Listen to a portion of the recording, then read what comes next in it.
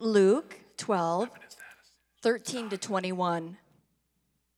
Someone in the crowd said to him, "Teacher, tell my brother to divide the inheritance with me."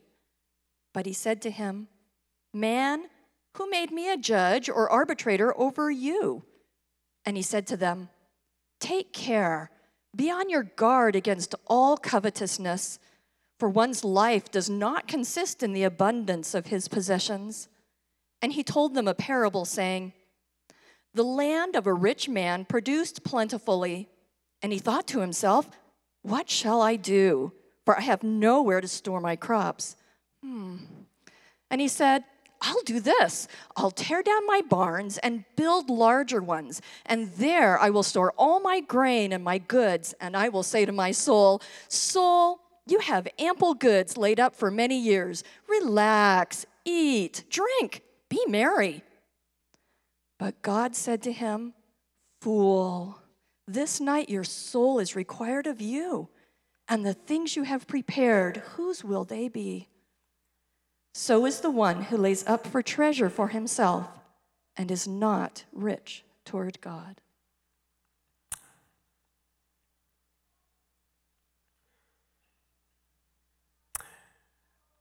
Good morning.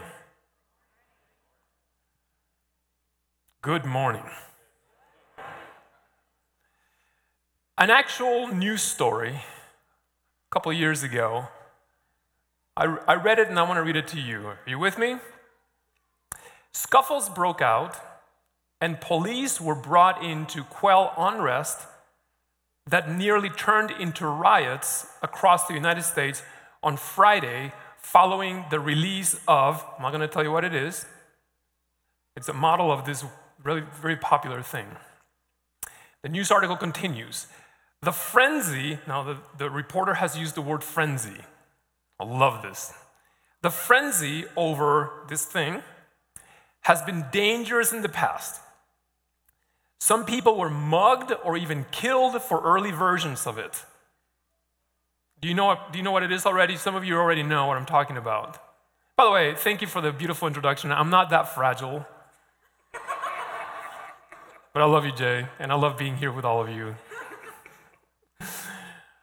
Okay, so the news article continues. The thing has since it was introduced, has been a consistent hit with fans, spawning a subculture of collectors willing to wait hours to buy the latest one. Some collectors save them for special occasions or never take them out of the box. Are you curious yet? This is a preaching technique. I build the tension. You're all so with me, you can't wait. I'm going to tell you at the end of the sermon what it is. The mayhem, so we've gone from frenzy to mayhem now. I love this. For those of you who are English majors, or maybe you do writing for a living, I love this. The mayhem stretched from Washington State to Georgia. It gives us a sense the whole country is swallowed up in this. And it had a decidedly Black Friday feel as huge crowds of shoppers overwhelmed stores for this must-have item. I pause here now to explain to you, people of Boulder, what Black Friday is, because I'm pretty sure you don't know. Black Friday is the day after Thanksgiving. More importantly, Black Friday is what we do, at least where I live, right after we have given thanks for all the good things and the right things that we value in life, such as life, the fact that grandma's still around. We all gather at a meal and we say this, provision, this is really what matters. Thank you, God, we have enough to eat. The fact that Uncle Bob finally found somebody to marry. The fact that siblings so-and-so are now getting along, or at least they're here for a meal. That there's generally health in our family, and that we have you, God, to watch, provide for us. Thank you, God, for all the things that really matter. Hours later, we're at Target lined up to save $10 on a big flat screen TV. Yes? Right, so that's what Black Friday is. And where I come from, it gets really, really weird. I mean, now Black Friday begins on Thursday. Also, people want to save a few dollars so much so that they'll pay other people to line up for them, which essentially cancels out the savings. But yet they feel like it's important to do that because we have to participate in this later. So now, do you have that here in Boulder? Okay. For those of you who are from the Northwest, and every person I meet from the Northwest, with apologies to your family, has this air of superiority, like we're better, it rains here. This happened in Seattle too. In suburban Seattle, police used pepper spray on about 20 customers who started fighting at a mall. There was fighting over this thing. The crowd started gathering at 4 stores in the mall around midnight and had grown to more than 1,000 people by 4 a.m. When the stores opened, fighting and pushing among people in line lasted for over an hour. People are beating each other up for this thing. Do you want to know what this thing is? Yeah, me too. Would you line up at midnight with 1,000 people and risk, injury if it was the cure for male pattern baldness?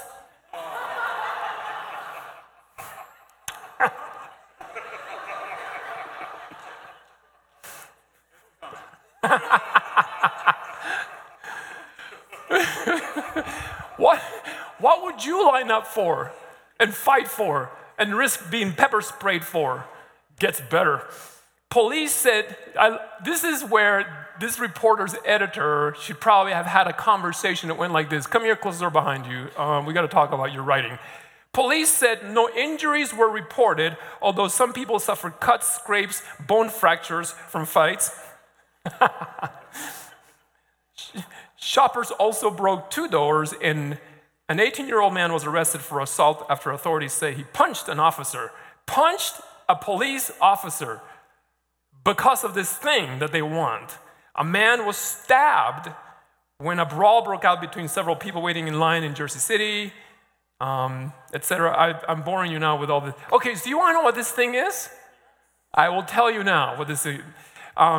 Josh, please reveal the item that people were fighting over. Behold the Air Jordans. Those are retro Air Jordans. And now I know that all of you are going to get online right after we're done with church to read up. I got really obsessed with this story. I got so obsessed that I watched YouTube videos of people fighting each other over the shoes, lining up early. And there are people trampling each other trying to get to shoes. Shoes. One reporter, and this is my favorite scene, one reporter is standing outside one of the stores that had been overrun with people, and they are running out of the store, clutching the shoes to their car. She finally got one person to stop, and she said, hey, what you got there? And the guy's like, I got the retros. And then she says, is this what you wanted? And he goes, you don't understand, I collect these things. And then she says, is it going to make you happy? And his answer was, yes, it's going to make me very happy. And here, I think as he was clutching this shoebox, I had this revelation that we all clutch something like this in life, don't we? Because we are, like this man clutching his shoes, we're guilty of buying into 3 myths. 1, that things will make us happy. 2, that things will give us a sense of security. And ultimately, we've bought into a myth that says that we actually own things. I'll say more about that, don't worry. I'll say more about all these things. Those 3 things, these 3 problems, I believe are the problems that Jesus is tackling with this parable, this final in the stories that we've been hearing for the last 5 weeks. He's tackling these myths that we've bought into as they relate to stuff in the world. The 3 myths. Now, I know what happens when we talk about money and possessions. To be clear, Jesus talked about money and possessions a lot. 16 of the 38 parables are about money and possessions and how to handle them. In the Gospels, an amazing 1 out of 10 verses are about money and possessions. Did you know this?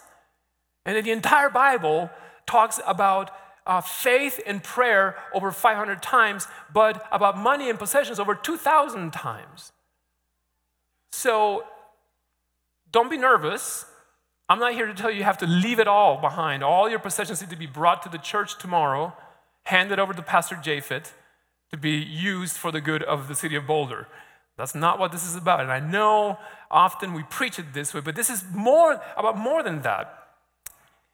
It's not a bad thing when your land produces plentifully. Jesus doesn't say that the problem is that the land produced plentifully. It's not a bad thing when your business prospers. It's not a bad thing when you receive a promotion and with it comes a pay increase, hopefully. It's not a bad thing when your investments increase in value. The evil in this parable is not in the blessing that this man was receiving. This man in the parable was called a fool not because he was a productive farmer. And God knows that in a broken world like ours, productive farmers, we need them. Profitable businesses, we need them. So this is not about you leaving your possessions behind. This is about something bigger, and it's the myths that I believe Jesus is getting to. Number one, the first myth, the more stuff is going to make me happy. That the path to true satisfaction is more. The greed, falling into a pattern of greed and coveting, which are really hard to see, is really what will make us happy ultimately. The coveting commandment, as Jesus says in the parable, don't fall prey to the problem. The coveting commandment is really, really hard to see. You can't see it happening. Breaking the 10th commandment is not visible. We may all be doing it right now. No one can tell if you're coveting. Everyone can tell when you're murdering. Everyone can tell when you're committing adultery. We can tell when you're lying. But coveting is an internal, non-observable sin, which is why it's so dangerous. Your Pastor Japhet one day may stand up here and say, in tears, I have a sin to confess before you. And if he says, I have coveted, no one's going to say, well, you can't be our pastor anymore. But if he says, I murdered someone, well, there's some things to talk about.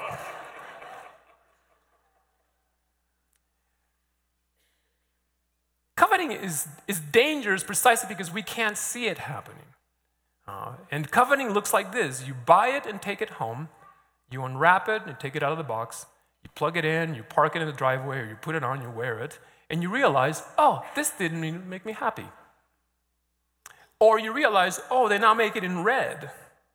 And the new ones have chrome and 17 more horsepower, or 300 cubic feet of extra whatever. My cousin Tony last night was laughing at me because I know nothing about cars. Or the new one has a dilithium chamber in it, or is made from vibranium, or whatever your thing is here in Boulder. The new Subaru is, or those new Birkenstocks are so, or Tim Cook will announce this new thing and we all have to buy it now. Even though the last one worked just fine, but now that there's a new one, I'm not quite happy with this one right now, except for those poor wretches of you who have to use the Android thing that you have with you. Here's the advertisements coming our way right now. My inbox is filling every day with Mother's Day announcements. And these announcements say things like, if you really want your wife or mom to be happy, get her this. She won't quite be happy without this new Dyson vacuum cleaner. I'm just joking, that's not what I'm getting away with. But coveting is a problem because coveting reminds or keeps us from really being content with whatever God has given us right now. The commandment, when it was given to the people of Israel in Exodus 20, says, you will not covet. I'm going to read it to you. You will not covet. You will not covet. Where are you? Commandment. There you are. You will not covet your neighbor's house. You will not covet your neighbor's wife. You will not covet your neighbor's servant, or his female servant, or his ox, or his donkey, or anything of your neighbor's. Don't covet your neighbor's things. Because if you do, you're going to forget that all the things that I've given you are what you're supposed to be content with. Here's an interesting thing that happens in Deuteronomy when God gives the commandments again. For some of you, this may be like the first time you knew the commandments were given twice. The second time God gives the commandments to the people of Israel, they're found in Deuteronomy chapter 5. And here's what God says to them about coveting. You will not covet your neighbor's wife. Oh, that sounds like the last time, yes. And you will not desire your neighbor's house. You will not desire your neighbor's land, or his male servant, female servant, or his donkey, or anything that's your neighbor's. God adds land to what you are not to desire of your neighbors. Why is this? Well, it's pretty easy. In Exodus, the people of Israel did not have land. They were still meandering in the desert, hoping for the promised land they were headed to. So God didn't include land then. But once they've crossed into, or they're about to cross into, in Deuteronomy, into the promised land, God has now added to the commandment, don't covet your neighbor's wife, don't covet your neighbor's donkey, don't covet your neighbor's Subaru, and also don't covet your neighbor's land. But why is land so important now? Well, because they're about to have land. But this is deeper than that. The Hebrew word for land is gan. And the gan is more than just a plot of land that's going to be yours. It's actually your identity. You ever wonder why it's so hard to solve the problems in the Middle East? It's because we're not just talking about land boundaries, we're talking about identity. When I talk with Shelly about this, Shelly really gets this. I don't really get it as well as she does. Because when she moves into a new space, she inhabits it and she makes it her own. It's her land, her gan. I am really content with a table to put my food on, and that's it, and my remote. That's all I need. Oh, but she's got to put pictures on. Every surface is covered with something, and it's got to say something about herself. If I'm going to invite people over, I have to let her know months in advance. Because her space says something about her. That's her identity. And God tells the people of Israel, you are not to covet land, because when you're coveting someone's land, you're coveting what? Who they are. And as you're doing that, you're walking to the edge of your boundary, your land. You've turned your back on everything I've given you. I've given you this, but now you want your neighbors. I want my neighbors' life, my neighbors' resources, my neighbors' looks, my neighbors' happiness, my neighbors' whatever. You're turning your back on what I have given for you. And this internal desire for more and more and more, Jesus says, is going to eventually destroy you. He says, don't fall prey to that. Don't want more than I've given you. Coveting is dangerous. The second myth that Jesus exposes here, first myth is that more stuff will make us happy. So don't covet more stuff. Second myth is the myth of ownership, that we actually own things. The first word both of my children uttered when they were little was mine. Actually, for my daughter was no, and for my son was mine. Mine, mine, mine, mine. Anyone else have kids that said mine first? Mine, mine. No, that's not yours, it's actually mine. I'm letting you borrow it for now. But isn't our human nature to constantly say, mine, mine, mine? And what does God say about this? Very clearly, the Psalms speak of this over and over again. Psalm 24, the earth is the Lord's and everything in it, the world and all who live in it. Psalm 50, for every animal of the forest is mine, and the cattle on 1,000 hills. Everything belongs to God. All of the earth, all the resources. Who is the owner? God is the owner. Who is not the owner? Us. We have things temporarily. They're given to us to manage. But when we clutch things like those shoes and we say, this is mine. No, it's not. It belongs to God. My son, I have two kids. My daughter, she's intelligent, compliant, beautiful, talented, etc. And then I have this other kid. Micah, you're watching Micah. I love you too, buddy. I'm joking. This guy was born with a sweet tooth, crazy sweet tooth. Wow. He gets up in the morning, I gotta find sweets right now. I will not survive this day without a candy bar. So in his life is organized around sweets. We would put whatever the dessert's gonna be at the table, we'd put it on the table, and he would eat staring at the dessert, making sure that no one moves into it before he has had a chance to help split it into perfect 4 pieces. Now, he's volunteered over the years to do this, and at first we thought, how cute. He wants to help cut the cake or cut the pie or cut whatever. That's not cute. It wasn't cute at all. He was trying to make sure that no one got an atom more than they were supposed to get. It wasn't really a justice or fairness thing. It was a greedy move. And one day, he finally decided, he began to act like everything that came into the house that was sweet belonged to him. If we brought anything into the house, donuts, cake, whatever was sweet, he would grab it and go, okay, I'll split it up for everybody. And I finally had to say, everything in this house is mine. And if I eat more than my share, it's okay, because I am the owner of this house. Some of you are laughing, you're like, maybe you have to do the same thing in your home.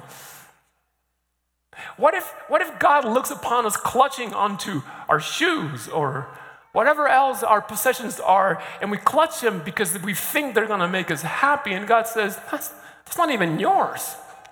It's actually ultimately mine. The last myth that Jesus exposes is the myth that things will make us secure. We think we can make ourselves secure by amassing, building more barns, bigger barns, and filling them with things. We would love to think that, hey, right now I have a daughter going to college. I'd love to think that that's going to make her secure for life. We'd love to think that owning a home or several homes, or one here and one in Arizona, or in Florida, is going to make us secure. That the larger our 401 or 403 or 405, however many types there are, will make us more secure. I ran into a friend who has 5 kids who said to me, 4 kids and that one, that's my plan right now, 401 retirement plan.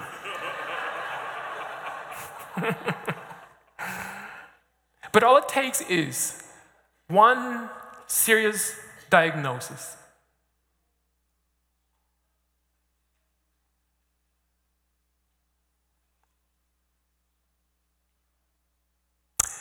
Or one car accident. Or the stock market dropping 1,000 points in one day. For the myth of security to be exposed. And that's when we realize we're fragile, and that we're vulnerable, and that we fall for the illusion of security. This is what the parable says. This is what I'll do, says the man. I'll tear down my barns and build bigger ones, and there I will store all my grain and all my goods. And I'll say to myself, you have plenty of good laid up for many years. Take life easy. Eat, drink, and be merry. But God said to him, you fool, this very night your life will be demanded from you. Then who will get what you have prepared for yourself? We're going to die, rich or poor, and all the money in the world cannot change that. And buying into the myth that more money or more possessions are going to somehow make us more secure is eventually going to leave us disappointed.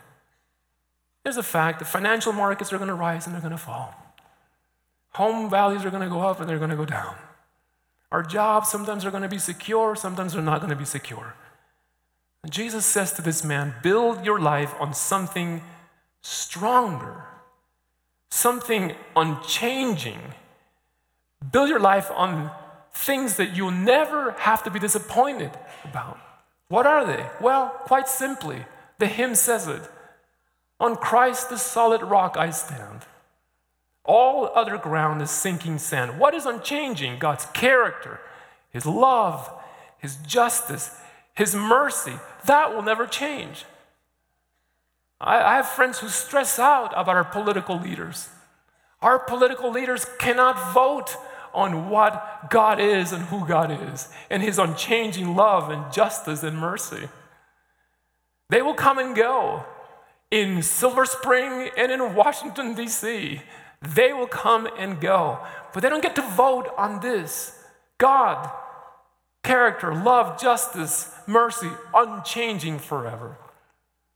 If you still look, this is an ironic moment, if you still look at dollar bills, if you still have paper money, which increasingly we don't have, the very dollar bill says, no, in God we trust, not in this. Isn't that awesome?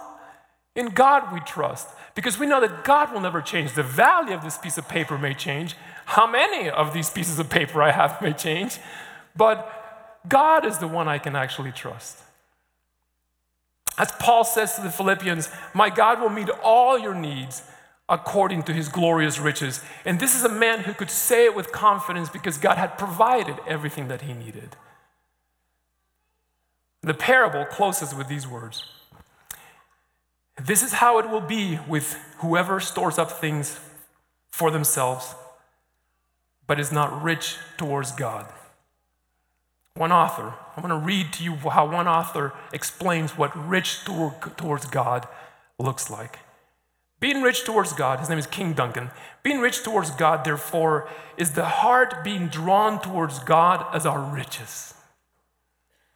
Rich towards God means moving forward and towards God as our sole source of riches. Rich towards God means counting God greater riches than anything on earth. Rich toward God means using earthly riches to show how much we value God. And again, the issue isn't that the man's fields have prospered. The issue isn't even that you should not be merry and drink and eat. Let's eat and drink and be merry. Jesus didn't say he was opposed to that. The issue is that God created us for more than that.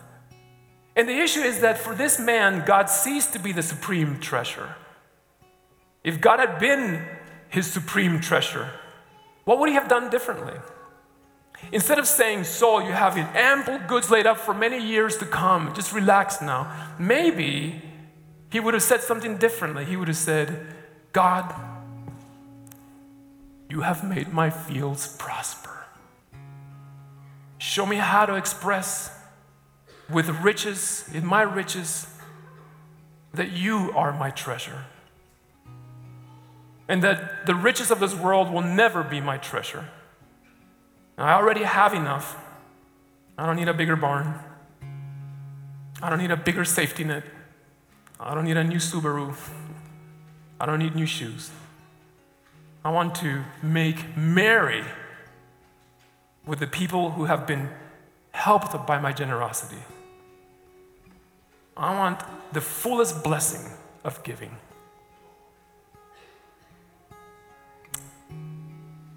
My God will provide for all your needs according to his riches. The riches of God can't compare to the things of this world.